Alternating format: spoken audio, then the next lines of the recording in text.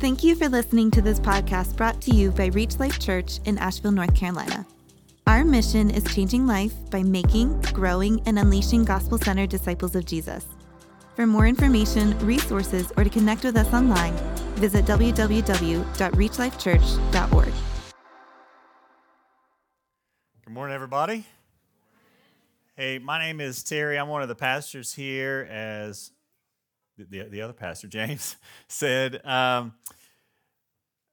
Welcome. We are glad that you're spending some of your day with us. If you're a dad or if you had one, we all did. Happy Father's Day.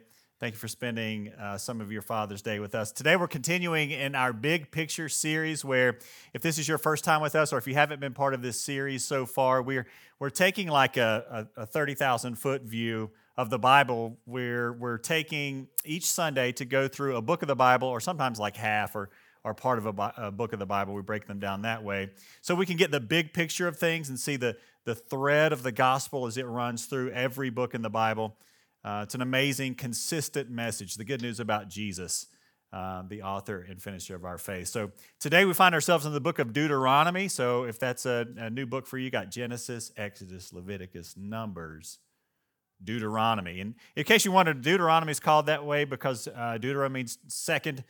Nomi means words. These are the second words, or literally the second time that Moses is given the law of God to the Israelites. And today, as we get into Deuteronomy, I want us to go ahead and flip over to chapter 6, if you would. If you got your Bibles, go ahead and flip over to chapter 6, because I believe that the opening verses of chapter 6 kind of present to us a microcosm of the entire book.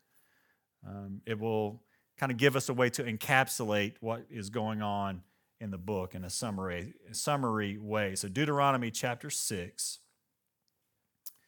beginning in verse 1. Now this is the commandment, the statutes and the rules the Lord your God commanded me to teach you, that you may do them in the land to which you're going over to possess it, that you may fear the Lord your God, you and your son's son, by keeping all his statutes and his commandments, which I command you, all the days of your life, and that your days may be long. Hear therefore, O Israel, and be careful to do them, that it may go well with you, and that you may multiply greatly, as the Lord, the God of your fathers, has promised you in a land flowing with milk and honey. Verse 4. Hear, O Israel, the Lord our God, the Lord is one. You shall love the Lord your God with all your heart, with all your soul, and with all your might. And these words that I command you today shall be on your heart.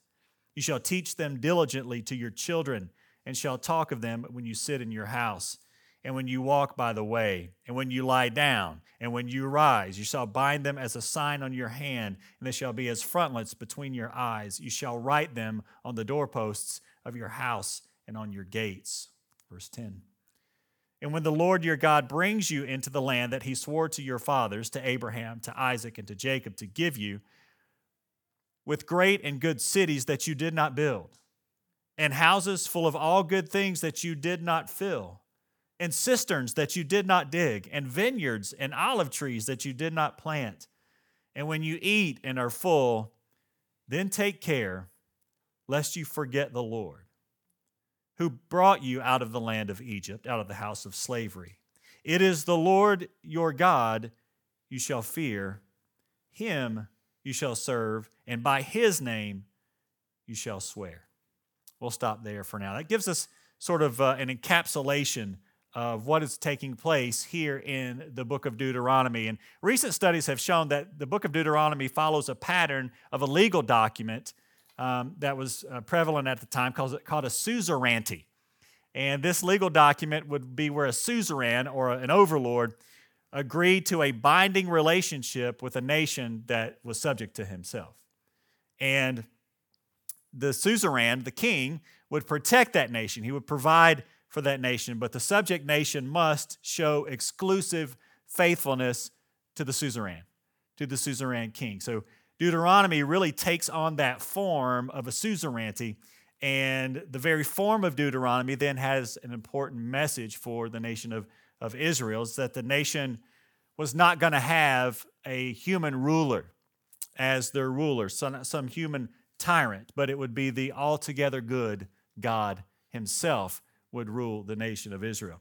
There was no need for a human king in Israel, for the all-wise God would be their king. There was no need for human military protection, for the all-powerful God himself would be their defender. If, major word, if only Israel would live according to the covenant that God had made with them. The Lord was committed to do good with his people in that case. See, unlike the unilateral covenant or the unconditional covenant that God had made with Abraham, Isaac, and Jacob as a nation of people to bring the Messiah through, now that they were entering the land that God was going to give them, there was an additional bilateral covenant, a conditional covenant in the land. This was a two-way street now based on blessing and how things would go with them in the land. God would keep his promise to bless the nation if the people remained faithful to him and the land.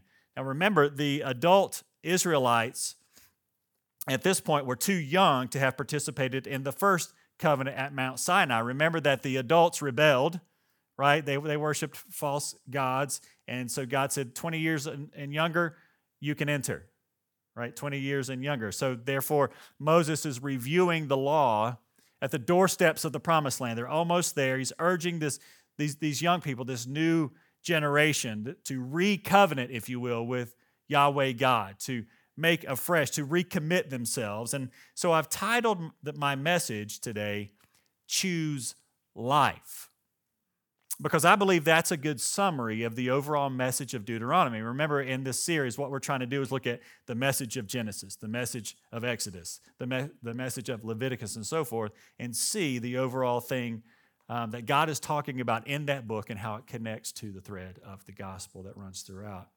Some of you folks in here who are of same vintage as me or older than me may remember the phrase choose life becoming popular when George Michael of the group Wham wore it in a music video, Wake Me Up Before You Go, right? The slogan was originally used by a designer in the 80s during the Cold War. You know, there was this impending fear and threat at the time of nuclear mutually assured destruction, right? World War III taking place. And her plea was to everyone around the world, don't choose war, choose life, was what she was trying to say. And her idea was that if I get the message out, we can do that collectively together. We can choose life. There was a choice before us. And in a very real sense, this is what God is telling his people in the book of Deuteronomy. But it wasn't the 80s kind of choose peace, not war kind of vague message. No, it was choose the author of peace. God himself. Choose God. Choose the author of peace. And by doing so, live. Choose life. So that's the message of Deuteronomy, and that's the message I want to bring to us today. There's nothing, I won't be saying anything profound today. Those of you who have heard me preach before, it's not a shock to you. There won't be profundity today, but I think it's a clear message in the Scripture, and I think it's something that we can learn. Well, just to give you a brief outline of the book, Deuteronomy is essentially made up of 3 sermons and a funeral. And we see at first, these sermons are by Moses. And first, Moses talks about what God had done for Israel in chapters 1 through 4. He kind of recounts what God did on behalf of Israelites from the time of the covenant at Sinai, this renewal ceremony at Moab. And God wanted Moses to teach the Israelites again about God's nature as Savior and protector, and to motivate the Israelites to keep their covenant. He told them, remember what God has done for you. Then he went over what God expects of Israel. He kind of restates the covenant. The 10 Commandments are included in there, as we read back in Exodus 20 through 23. And they needed to be specifically applied to the people's new way of life as they're entering into the promised land. So Moses kind of gives them an expanded look. We've encouraged you to read the books ahead of time before we get to them each week. So if you have, you probably recognize, man, there's a lot more detail seemingly on the 10 Commandments than they were back in Exodus. So Moses kind of fleshes them out. And then Moses talks about what God will do for Israel. He begins with a ritual of blessings and cursings that are dependent upon them keeping their end of the bargain, so to speak. He charges the nation, be faithful in the future. He reminds them of God's faithfulness, God's love, but also of God's wrath. And this previous generation, again, because of their disobedience, weren't going to be able. So remember, God is talking here to young folks. He's talking to 20 years old and younger. And can you imagine Moses preaching to these people, and their elder leadership is gone? They didn't get to see the promised land that was promised, but their children and grandchildren and great-grandchildren are entering in, and they're hearing from God, from Moses, here's how you are to live in the new land. And then a theme running through today is to pay attention how God has acted with his people in the past and with his enemies in the past, because God doesn't change. And so he's reminding them. And then Moses commissions Joshua as his successor, and then we see the death, burial, and legacy of Moses. So in essence, if you're a note taker, the Israelites were commanded to remember 4 things. Remember God's faithfulness. Remember God's holiness. Remember God's blessings. And remember God's warnings. There's an old Russian proverb that says, if you dwell on the past, you'll lose an eye. But if you forget the past, you'll lose both of them. That was Alexander Solzhenitsyn said that, and he would know. He would know. He was a dissident from the Soviet Union during the Cold War. And in essence, this is what God is saying to Israel. He's pleading with Israel, learn from the past. I have shown you myself. I have revealed to you who I am, so follow me, the author of life, and live. Forget me, though, and you will perish. And so he's saying, man, move forward from the rebellion of your fathers, but don't forget what they did, lest you repeat it. Right? That's the message that God is giving them. In some ways, I could have called this message "Remember," or "May we never forget," that sort of thing. But I wanted to focus on why we should never forget, and that is, if we don't forget, if we follow the Lord, we can choose life and live. So that's a central theme, the message of Deuteronomy. Flip over to chapter 30 with me if you want in your Bibles. I love to hear the pages turning. You guys can check me, make sure I'm reading the right things here, right? Not making stuff up as I go. And it gives this central theme, which I believe is the central theme of the entire book. Deuteronomy chapter 30, verse 19. If you're looking for the central theme, this is it. God says through Moses, I call heaven and earth to witness against you today that I have set before you life and death, blessing and curse. Therefore, choose life that you and your offspring may live. That's the central theme. And so I want to focus on what's around that. What led to God saying that central theme to his people? In order to do that, I want to look at kind of the things that go around there. The setting that I want to pick up with is on kind of the heels of Moses' third sermon that he preached to the Israelites. In this sermon, Moses was kind of reviewing the covenant, like I said, and he reminds them that this is a conditional covenant. It's a kind of a combination of speeches, and in chapter 27, Moses gives instructions for this ceremony that was going to be held when they took possession of the land. Once they got to a place called Shechem in the very middle of the promised land, they were supposed to build an altar and set up a stone memorial for the occasion. And chapter 27 says this in verses 5 through 6 about that stone altar. He says, and there you shall build an altar to the Lord your God, an altar of stones. You shall wield no iron tool on them. You shall build an altar to the Lord your God of uncut stones, and you shall offer burnt offerings on it to the Lord your God. And so God told him to make it this way for very specific reasons. Notice, wield no iron tool on them. They should be of uncut stones. They should not have the marks of human making, is the point. Why? What's the point God is making? Well, the point is they had not delivered themselves out of Egyptian slavery. They had not obtained this land for themselves. God had given them this land. God had delivered them from Egyptian slavery. They were not their own rescuers. They were not rescued by human hands at all, let alone their own. It is God who saves his people. It is God who is providing this land. It is God who will protect them. It is God who is covenanting with them, and it is God who will protect them as a nation. I want to, if I had a soapbox up here, I'd step on it for just a second. I just want to point out here, remember I said that God is consistent. God never changes. With him, there's no turning of shadow. He's constant in how he deals with people who follow him and people who reject him. And here we see God dealing with the nation of Israel. Now, if you read forward in the scripture, you'll see that he treats them exactly like he treats everybody else, right?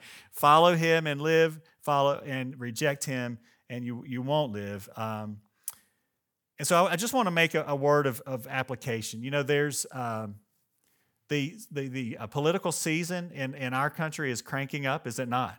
We're gonna start hearing presidential candidates and things like that. And listen, if you're here today or watching online, if you're a follower of Jesus, whether you are progressive, conservative, anywhere in between, we can look around us and see that we are a people in turmoil. I think we can at least agree on that.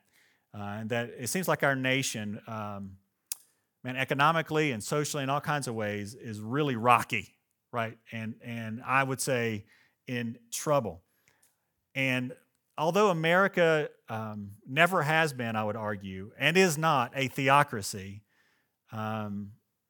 we, not just a country, but you and I would argue, need to have a proper theology of history that enables us to learn from Scripture and see the nation of Israel and see the surrounding nations, to see how God deals with nations that reject him, because God never changes. So, but I want to be clear. I'm not equating America with Israel.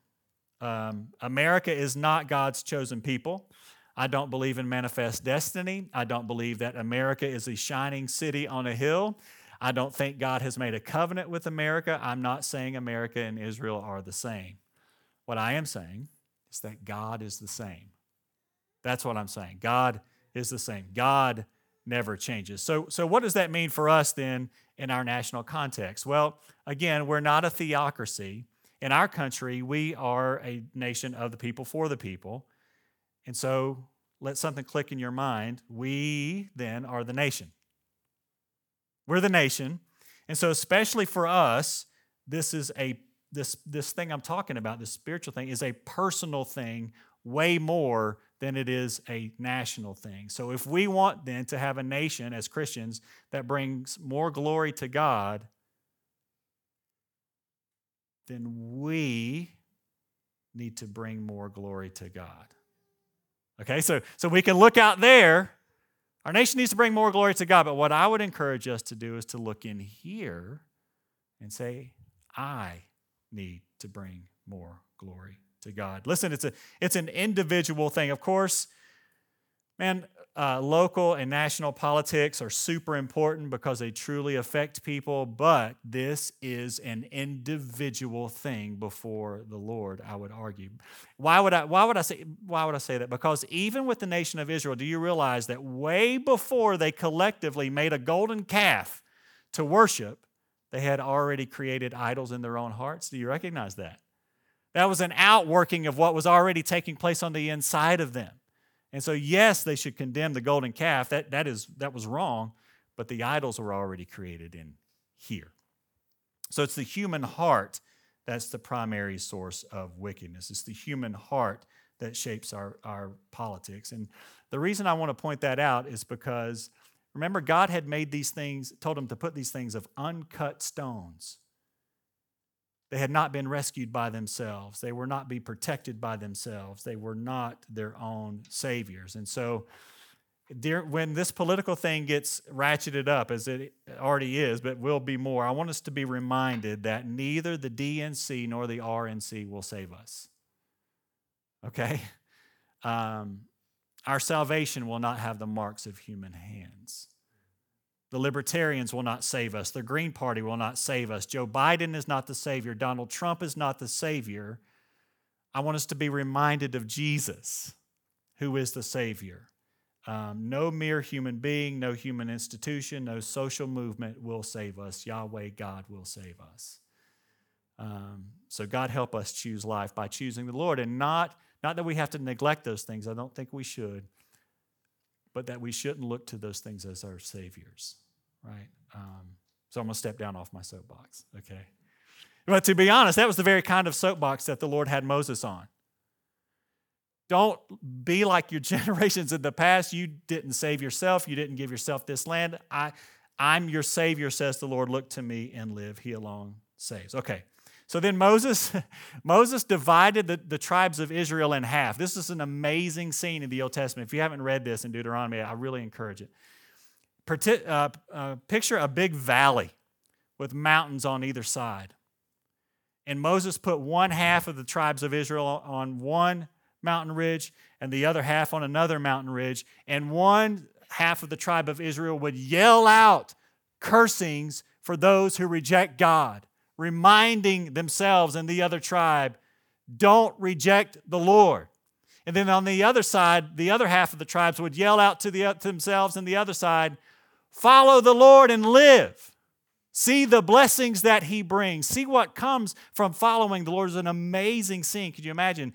Again, all these people are 20 years and younger, young people standing on either side of a big ravine, yelling at one another, follow Yahweh God. It's an amazing scene. And Kelly always has to hear me give my messages first in practice, but she's like, you get so excited about it. Like, I know, because it's an amazing thing to see. It's one of the most moving scenes in all of Israel's history. Well, then we see in chapters 29 through 30 that God pleads again for the Israelites to be faithful. It's like, please be faithful to the covenant. So once again, Moses reviews victories that God had provided over the nations, and he sadly foretells that the Israelites will be disobedient once again. They will again be put in exile. And then they will repent. And God will once again very graciously, very patiently draw them again to Himself. You know, time and time again we see these Israelites rebel against God. He wakes them up. They repent. And He graciously takes them back over and over and over again. And, it's an important side note here, but as we get into other Old Testament books in the future, you'll see that even God's enemies, whom the Israelites were to drive out from the land, were given 400 years to repent by God. These were people who were sacrificing their children in the fire to a fake god named Moloch. And yet God sent prophet after prophet after prophet to these people. Repent. Stop doing those things. Repent. Turn to me and live. 400 years. And so I just want to point out that we may think God's loving in the New Testament, but He's really harsh in the Old Testament. No. God is always slow to anger, quick to forgive, abounding in love, not wanting anyone to perish, even His enemies. In fact, I would say He's more gracious than I am. I don't know if I would put up with that stuff for 400 years. So then Moses charges them to make a conscious decision to be faithful in their commitments to the Lord. That's the next thing in your weekly, if you're following along and taking notes. A conscious decision. Flip back over to Deuteronomy 30 with me. And I just want to read in context verses 8 through 20. And then I'll kind of wrap things together and make some application for us. You'll see that as we go through here, some things are highlighted because I wanted to make some, or put in bold, so I wanted to make some emphasis. Deuteronomy chapter 30, verses 8 through 20. And you shall again, remember, okay, pause. Remember, the Lord's talking about they will rebel. He will convict them. They will repent. He will rescue them. He will draw them back to Himself. And He says, and you shall again, verse 8, obey the voice of the Lord and keep His commandments that I command you today. The Lord your God will make you abundantly prosperous in all the work of your hand, in the fruit of your womb, and in the fruit of your cattle, and in the fruit of your ground. For the Lord will again take delight in prospering you, as he took delight in your fathers. When you, see verse 10, when you obey the voice of the Lord your God, to keep his commandments and his statutes that are written in this book of the law, when you turn to the Lord your God with all your heart and with all your soul. Verse 11. For this commandment that I command you today is not too hard for you, neither is it far off. It is not in heaven that you should say, who will ascend to heaven for us and bring it to us, that we may hear it and do it. Neither is it beyond the sea that you should say, who will go over the sea for us to bring it to us, that we may hear it and do it. But the word is very near to you. It is in your mouth and in your heart, so that you can do it. Verse 15. See, I have set before you today life and good, death and evil. If you obey the commandments of the Lord your God that I command you today, by loving the Lord your God, by walking in his ways, and by keeping his commandments and his statutes and his rules, then you shall live and multiply, and the Lord your God will bless you in the land that you are entering to take possession of it. Verse 17, but if your heart turns away, and you will not hear, but are drawn away to worship other gods and serve them, I declare to you today that you shall surely perish. You shall not live long in the land that you are going over the Jordan to enter and possess. I call heaven and earth to witness against you today that I have set before you life and death, blessing and curse. Therefore, choose life, that you and your offspring may live, loving the Lord your God, obeying his voice and holding fast to him, for he is your life and length of days, that you may dwell in the land that the Lord swore to your fathers, to Abraham, to Isaac, and to Jacob, to give to them. So he's placing before them, blessing and cursing, a choice between life and death. And again, you saw that in your outline. God gives them a choice between blessing and cursing, between life and death. Moses is calling the Israelites before they enter the promised land to decide now. Who are you going to follow? Decide now what your future behavior is going to be. Make that commitment, make that covenant now. He's saying that you cannot afford, when you get into this hostile land where they're worshiping all sorts of false gods, where these are the enemies, they want to kill you. You cannot wait until then to decide to follow God. God is saying here, before you go into the land, make this covenant. Make the decision now. Decide today before you go in. Will they then follow God in all he commands and worship him and approach him as he has prescribed and directed and be blessed and live? Or will they seek a different path and be cursed? Zach, I'm seeing Zach sit back there. This reminds me the path of arrogance or the path of humility, isn't it? God is laying it before them once again. And so can I just read those again and show that the same applies to us? I just want to repeat them. Will we follow God in all that he commands and approach him the way that he has directed for us to approach him and be blessed and live? Or will we seek a different path and be cursed and separated from God? Man, God forgive us for looking to anyone or anything except God as our primary place of hope. And by extension, that thing becomes the thing that we're most devoted to. It's the thing that, you know how you can tell like what priorities things have in your mind? How often do you think about that as opposed to something else? How much of your happiness or your contentment or your peace or your joy do you hang on this given thing? If it's more than Yahweh God, then that thing has become an idol. Right? God, forgive us for that. It looks like I'm going to cut that out. I'm going to cut that piece right there out. God forgive us for choosing death by rejecting God. as I look around sometimes when I look in the mirror of my own heart, sometimes when I look at the people around me, when I look at our communities, when I look at our neighborhoods, when I look at our country, it's obvious that we are sowing the wind and reaping the whirlwind. We really are. So I want to encourage us, Reach Life Church, let's repent. That means turn. It's a military term, right? About face. Let's turn to follow God. Let's choose life that we might live. So what does that look like on a practical level? Well, it looks like being willing to see and confess if we've begun following after the gods of this earth as our saviors. It looks like being willing to see and confess that when life is prosperous, land flowing with milk and honey, we forget the Lord. Things are tough in my life. Things are really hard. Man, I'm on my knees seeking God. When things are great, God's like on the back burner. He's like an afterthought.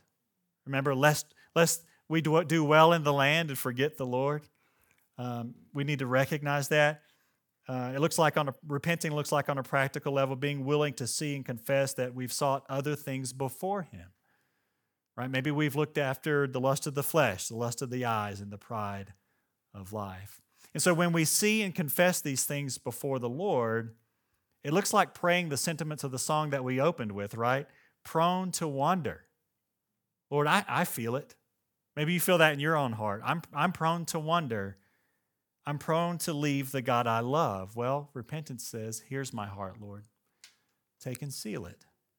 Seal it for your courts above. And so if those things have kind of ruffled your feathers this morning, like you feel there's either conviction or some sort of friction in your soul when I talk about these types of idols and putting things first and following after the Lord and only the Lord,